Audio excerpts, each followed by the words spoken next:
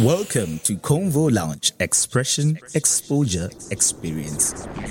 Welcome to the Convo Lounge Podcast. Thank you so much for joining us. You're with me, Yandile Nuku, one of the co-hosts as usual.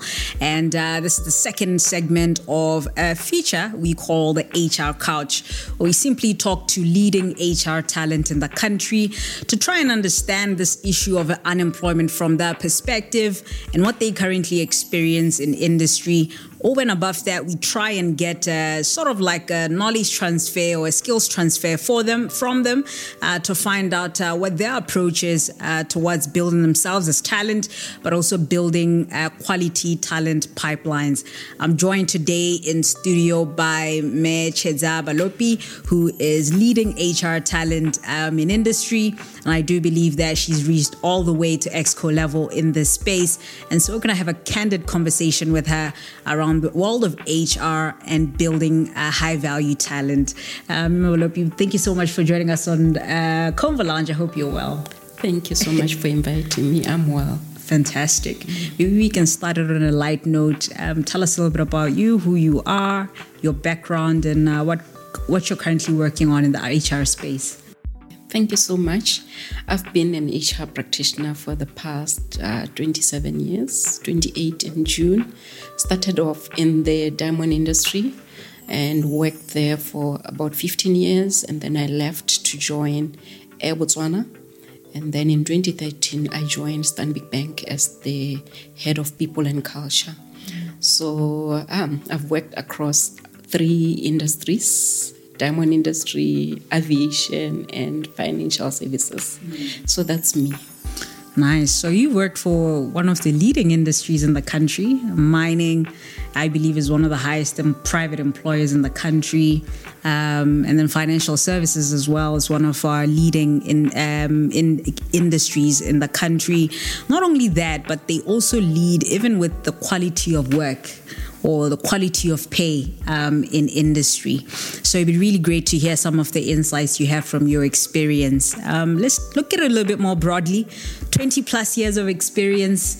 I imagine you've seen Botswana through its different phases when it comes to talent, employability, and the idea of looking for jobs.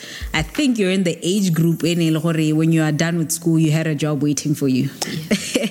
And then, I'm in the age group where, oh gosh, you finish school, you have to find your way in. You have to pass really, really well. There's no job waiting for you.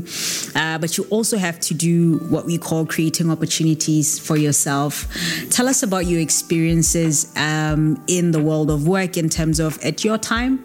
What was necessary for you to get an opportunity, and what's the difference now for young people in our times? Thank you. I think, like you rightfully say, back then, I was sponsored by Botswana. And so when I came back from school, I knew there would be a position for me.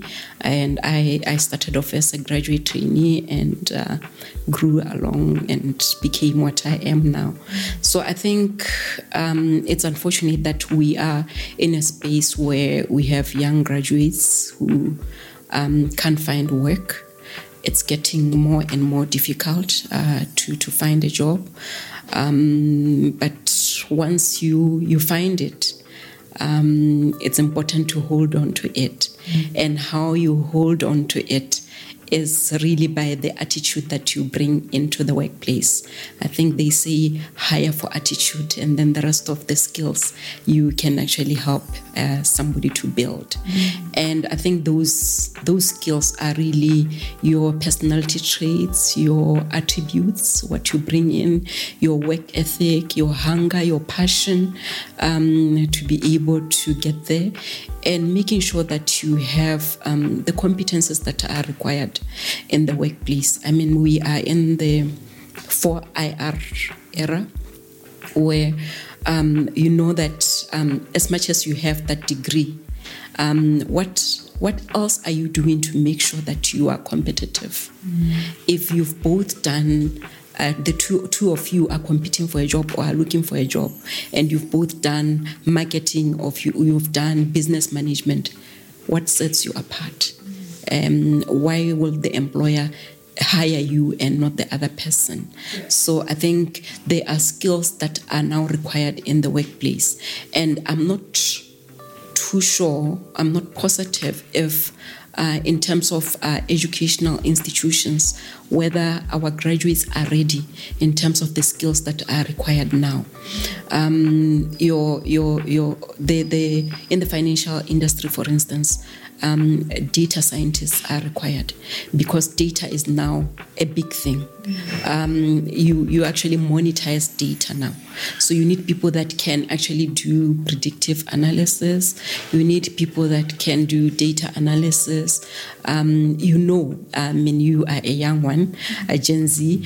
You know that, artificial intelligence, all those things, machine learning, robotics, those are the skills that are now required as organizations digitize and transform themselves to be able to survive in the 4IR world. Well, of course, you've been on the other side. Of course, you're going through a different journey now. But what is it like for someone who is not in industry, a young talent, to understand how you function in industry, especially when you're in either the people department or the HR department? That's what we call now the HR business partner. Do you actually sit in your boardrooms and say, guys, this year or this quarter, we want to develop, we need to create 100 jobs, or we need to create 200 jobs, or it depends on what the business needs are in the organization as per different functions and units? Do you sit and actually think about the issue of unemployment as HR leaders or executives? What's it like from your side? I don't think we do enough of that in terms of thinking of how do we contribute given the unemployment levels. However, like you rightfully say, we are guided by what the business actually requires. What are the skills requirements going forward given the journey that the organization is on? What caliber of employee are we looking for? What skills should they have? Are these skills available in the market, or we need to develop them within the organization? And I think we can do more as HR practitioners by actually engaging with stakeholders outside to say, these are the skills that we require, and how do you help us to make sure that the skills are readily available in the market? Because what is interesting is that as much as there is high unemployment, in organizations, you find that there is what we call a war for talent. So there is a war for talent. We fight for the few skills that are there in the market. And few skills meaning these are the skills that we require for us to be able to achieve our goals, our strategy, and the skills are not there in the market. And so as employers, we are all fighting for that one person or two people that are in the market. And so we are paying a premium for those people because they have a scarce skill. So I think we could do more in terms of engaging with stakeholders around how do we help each other so that we can actually help in unemployment. However, organizations, such as the one that I recently exited, they now have programs around their social, economic, environment programs where they are trying to help young people in terms of developing skills, whether they are entrepreneurs, helping them with the skills, mentoring, coaching them, providing financial assistance where they can, and also just making sure that, even for their employees, they actually give them skills that will help them outside the corporate world. And I think for me, that's a good thing because it then helps. You are a Chedza, you are in the workplace, you are 50, and your employer is very deliberate around making sure that you can have a side hustle and give you time off to go and pursue your other interests. It actually gives you the skills that you require for you to be able to live outside corporate and to continue. And hopefully that can encourage a Chedza to actually leave earlier and actually then allow the organization to bring in other people into the organization. That's interesting. The flexibility, and I see you're looking at it at the end of someone's career journey towards retirement.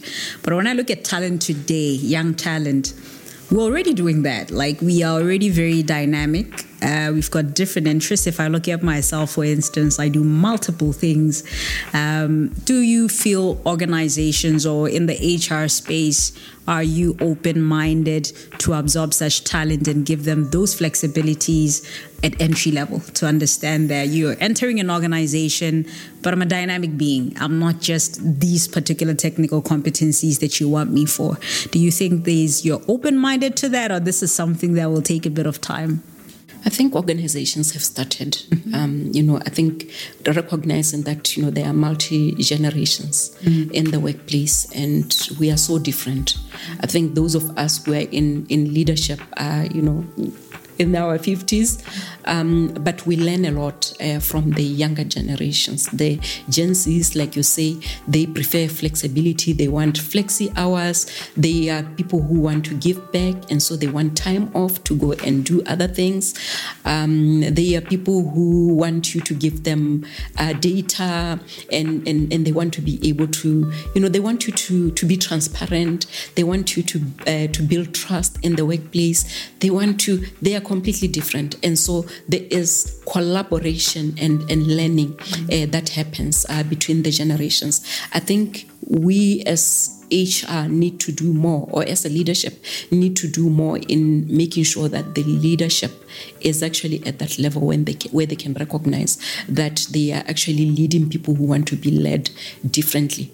It's not a Chedza who prefer to have a structured way, processes and all that, that make sure that guide you in terms of how you want the job to be done. The Gen Zs want it done differently. I was just saying that I am actually writing an article that will be out this week, and it's about navigating ambiguity. It's a competence and a skill that is critical for everyone who is going into the workplace, because the world that we live in, it's not black and white. It's ambiguous. You need to find your way there and say, how do I still deliver? How do I still reach the outcomes, even though it's not very clear in terms of where we want to get to? So I think transformation requires that one be adaptive to change and be able to find their way, even though things are not as clear as they should be. So I think those are some of the competencies that I would say as a young person going into the market, be prepared to navigate that ambiguity, and like I said, be passionate, be hungry, and have learning agility. Want to learn and grow and develop yourself. Yeah. Interesting. I never thought about navigating ambiguity as a skill, but it makes me think about things that are skills that we never thought they are. Like, for instance, I think that confidence is a skill. And I think it's something that you can build. It's not something that someone just arrives at. And so quite interesting on the aspect of ambiguity. Let's define that. What does that look like in a workspace? Is it you having to make decisions without enough information? Is it you having to jump into a role without proper handover? What does that actually look like? So that's exactly what you just described. You have to make decisions without enough information.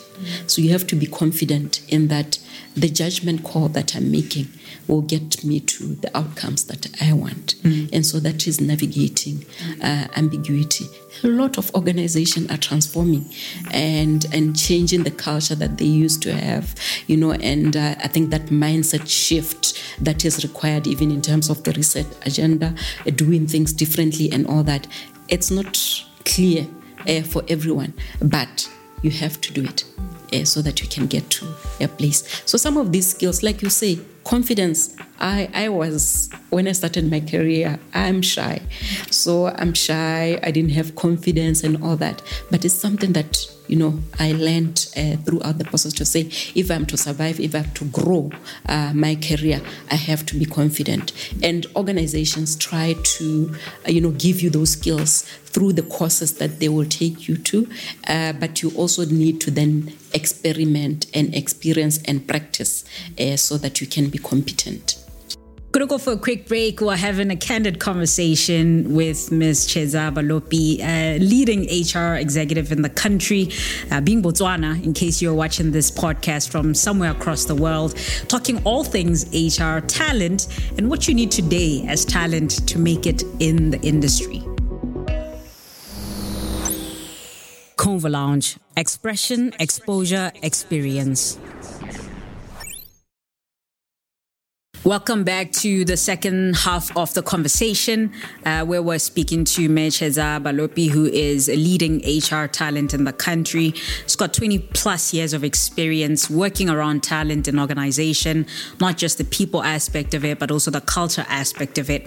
And so we're talking just a general conversation on an HR's perspective towards this issue of unemployment, and of course talking elements that affect the issue of unemployment.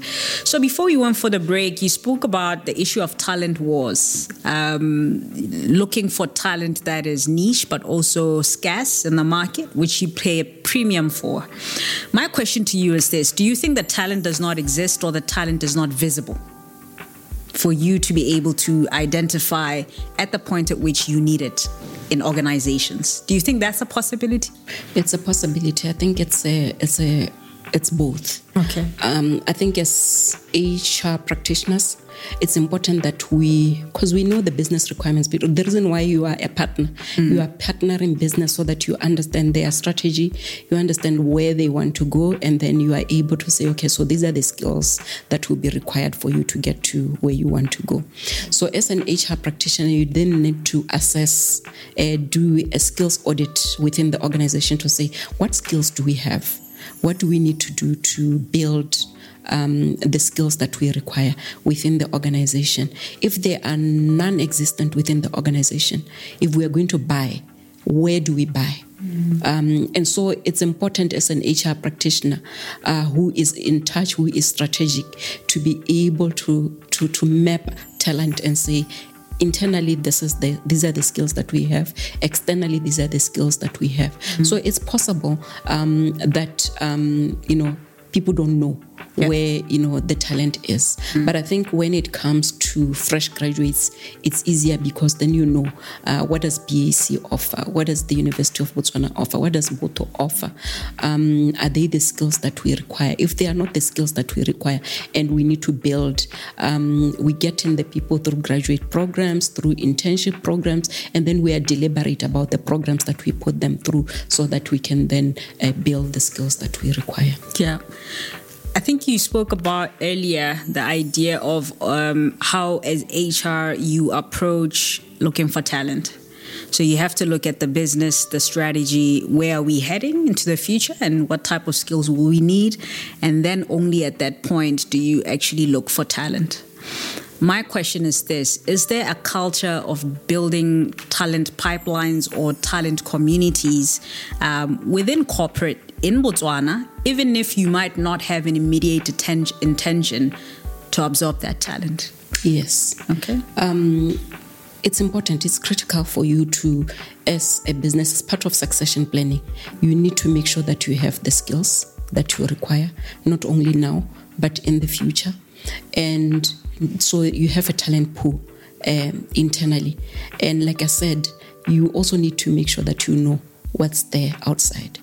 If I have Chedza internally as part of the talent pool and she is a successor for a chief executive position and then she leaves, who else is out there, so that the business doesn't then stop and wait while you are training or while you are looking for the right person. So that is very important, to make sure that you actually build a talent pool.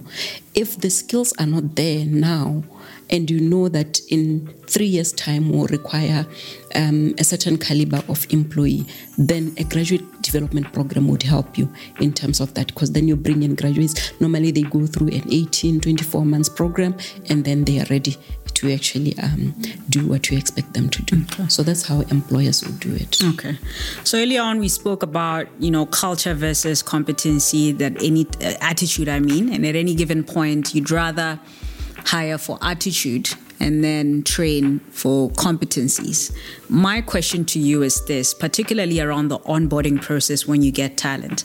Have you had any scenarios where you hire talent because you believe they've got the right attitude, after the onboarding process and after, say, the first 3 to 6 months, you realize, oops, this is not a culture fit? Yeah. It has happened. It happens a lot where people go through. That's why there's a probation period, and even for graduates, often employers put people through a graduate program, and there's no promise that at the end of the 18 months or 24 months you will be absorbed. I think that leaves room for where there is no culture fit, because as part of talent attraction, culture is very important. You want to get people into the organization who connect to your purpose, the purpose of the organization, the philosophy of the organization, people that you know that they are with you, heart, mind, and soul. And so that is important. And I think through the period of probation, then you are able to observe, is this a culture fit? I think for me, if you're not a culture fit really, then it doesn't matter what attitude you have. Yeah. Okay. I remember a very important point when it comes to the labor market currently, the issue of internship. You've got organizations where internship will be 3 months, then you get an opportunity, or you're just given feedback that there's no opportunity, you keep it moving. Then the organizations who will keep a talent in there for 24 months as interns. What are your thoughts on this? Obviously, from a talent point of view, very costly, very demotivating. But why do we see such scenarios in industry? From an HR point of view, what are the pros and cons of this? Prolonging talent, entry-level talent for 24 months. I think it's both a good and a bad thing. Okay. So there are pros and cons. I think as young graduates, we also need to be saying, what's in it for me? What do I benefit? This employer might be keeping me for 24 months. Maybe they don't even pay me. But what am I going to get out of it? Do I make sure that because I have an opportunity, there are people out there who don't have an opportunity to be in this internship? Do I make sure that I use the opportunity to learn as much as I can so that I build my experience for my next opportunity? Because believe you me, there are people out there who will never get the opportunity to get into an internship program. So that's an opportunity, a big opportunity. The negative part of it is where employers now use these interns to fill substantive jobs or vacancies, and yet they do not reward them. So I think for me, that's where it's unfortunate and it's demoralizing. However, I still say if you are given the opportunity, make use of it so that when you get out of there, you've learned as much as possible. Yeah. Ask for opportunities, ask to be part of projects, make sure that you gain as much experience as possible so that when you leave, you are able to say, I have 24 months experience of doing this. If you are going to be demotivated, then you close your eyes to the opportunities that are there around you. I think a lot of people missed even the opportunity to be hired because of the attitude that they didn't show. So they're not giving me a permanent position. I've been here for such a long time, and so I'm not going to do anything. But maybe somebody is actually watching you and thinking, this is my person. And you lose the opportunity because of the attitude that you then give. Sounds to me like you have to have a bit of initiative. The idea of asking what's in it for me. The idea of crafting your portfolio of experiences when you're in an organization and chatting your career path or your career trajectory. Who do you think this responsibility lies on? The idea of crafting what's in it for this talent, or what's the future for this talent? Is it the talent in itself alone, or it's talent plus perhaps the functional head as well as the HR department? What does that look like from your point of view? It's a joint responsibility. I am the employee. I have a responsibility. I know what my career aspirations are. And so I do need to collaborate with the line manager to then say, these are my career aspirations. This is where I want to go in terms of my career path. How do you help me? And then you engage, you have a conversation around, maybe I don't see things the way you see them. Maybe this is where your strength lies. Why don't you consider this? So it's an engagement, a conversation that you have with your line manager being a sponsor. And then you come up with your development program, you do your career pathing, and then they sponsor you in terms of the training, the exposure, opportunities, whether they mentor you or they help you find a mentor, a coach, so that you can then build your profile. Yeah. Okay. Let's talk about the issue of diversity in the workplace. It's a big issue.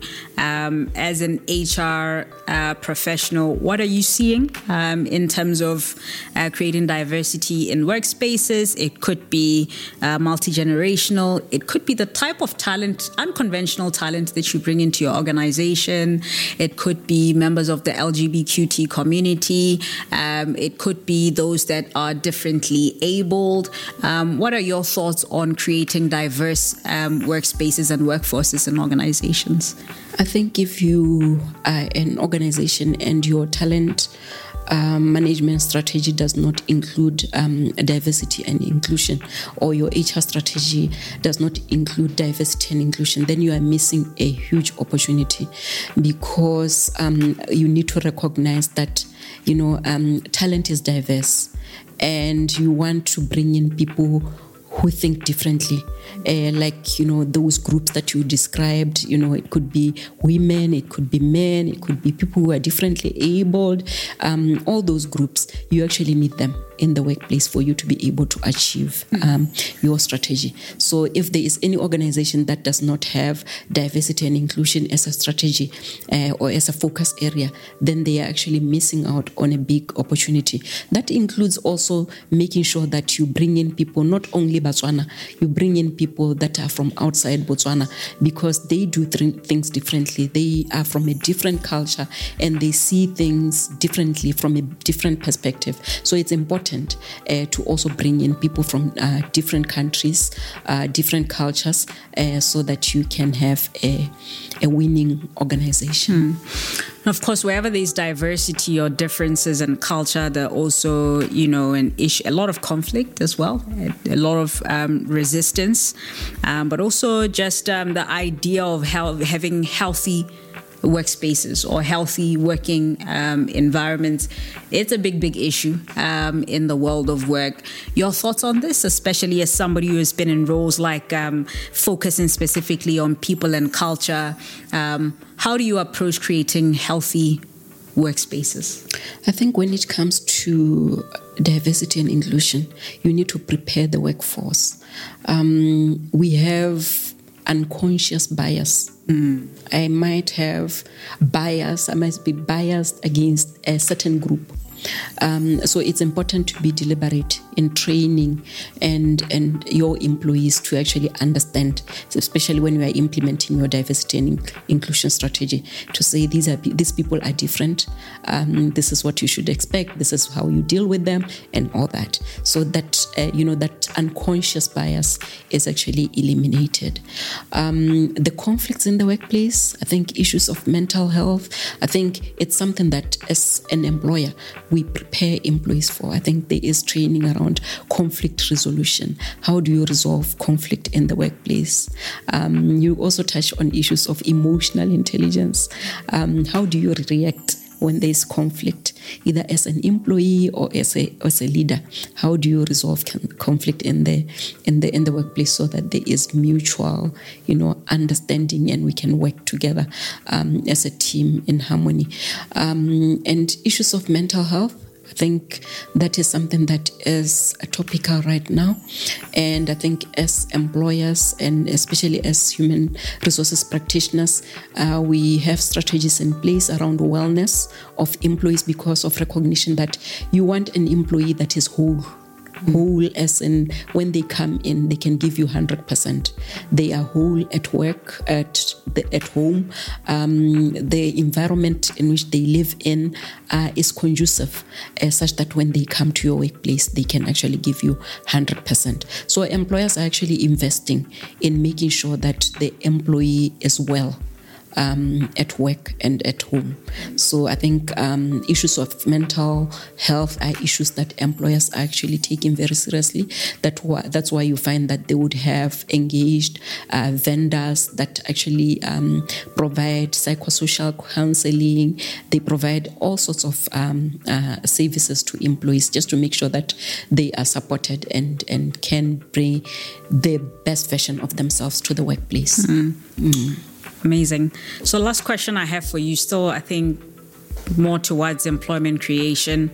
Your thoughts around, you spoke that organizations have to think about where they're going and then sort of create a skills audit and identify the skills that they need. On the other hand, I'm thinking, do you think there is a need or an opportunity for industry to bring communities into those conversations? Because I think, for instance, as talent, from the moment you get into tertiary or even secondary, when you're starting to make a career choice or career decision, and the amount of discipline and focus you're going to need to become a certain profession or to have certain expertise, you need to have an end goal in mind and know that this is where this is leading to. And I imagine if talent, even as small as secondary school, if they knew that X organization in 20 years, it sees itself doing 1, 2, 3. And these are the type of skills that are going to need. Therefore, this is the career choice that I'm going to start to focus on. Do you think there's an opportunity for organizations to bring in communities into the conversations around their future? Yes, I think it's important. I think it's critical. In the organization, the most recent organization that I worked for, they adopted a school. And part of it was for that reason, not only to make sure that they are supported to get the best results, but also to educate around the skills that are required going forward. And I think if a lot more organizations could actually do that in terms of engaging with stakeholders right from primary school, so that you understand where the world is going, and we make sure that we prepare. I think a lot more collaboration with institutions of learning, just to make sure that there is that alignment around what are the skills that we require. When you are actually running this program, is it actually delivering the skills that are required in the market, or is just a program? The graduate will be degreed, but the employers are not looking for that skill anymore. Like I said, where we are now, there are certain skills that are actually required that a young graduate need to make sure that they have if they are to be competitive. Thank you so much for joining us on the Convo Lounge Podcast. I don't know if there's any last words you'd like to say to anybody who's listening in talent that might have found this conversation interesting. I think my last words is just to encourage young graduates to say, even when the opportunities are scarce, look for what else you can do. Build skills, build competences. I think the benefit of being a Gen Z is that you learn every day and you learn digitally, and there is so much that you can learn that can actually be transferred to the workplace, so that when you do get an opportunity, you can actually say, actually, this is the training that I've actually taken on whatever platform that is out there. And also to say, sometimes it's not about the degree that you actually have. You may be an engineer, but a bank may actually, turn you into, a very, very, very talented banker. So don't be focused on, this is the degree, this is the training that I did. Look out to diversify and do other things. Even self-employment. Thank you so much. And that's it on the HR Couch. I hope you found this conversation as insightful as I did. Remember, Convo Lounge Africa across all social media platforms. Looking forward to being in touch with you and hearing your feedback on this particular conversation. Convo Lounge, expression, exposure, experience.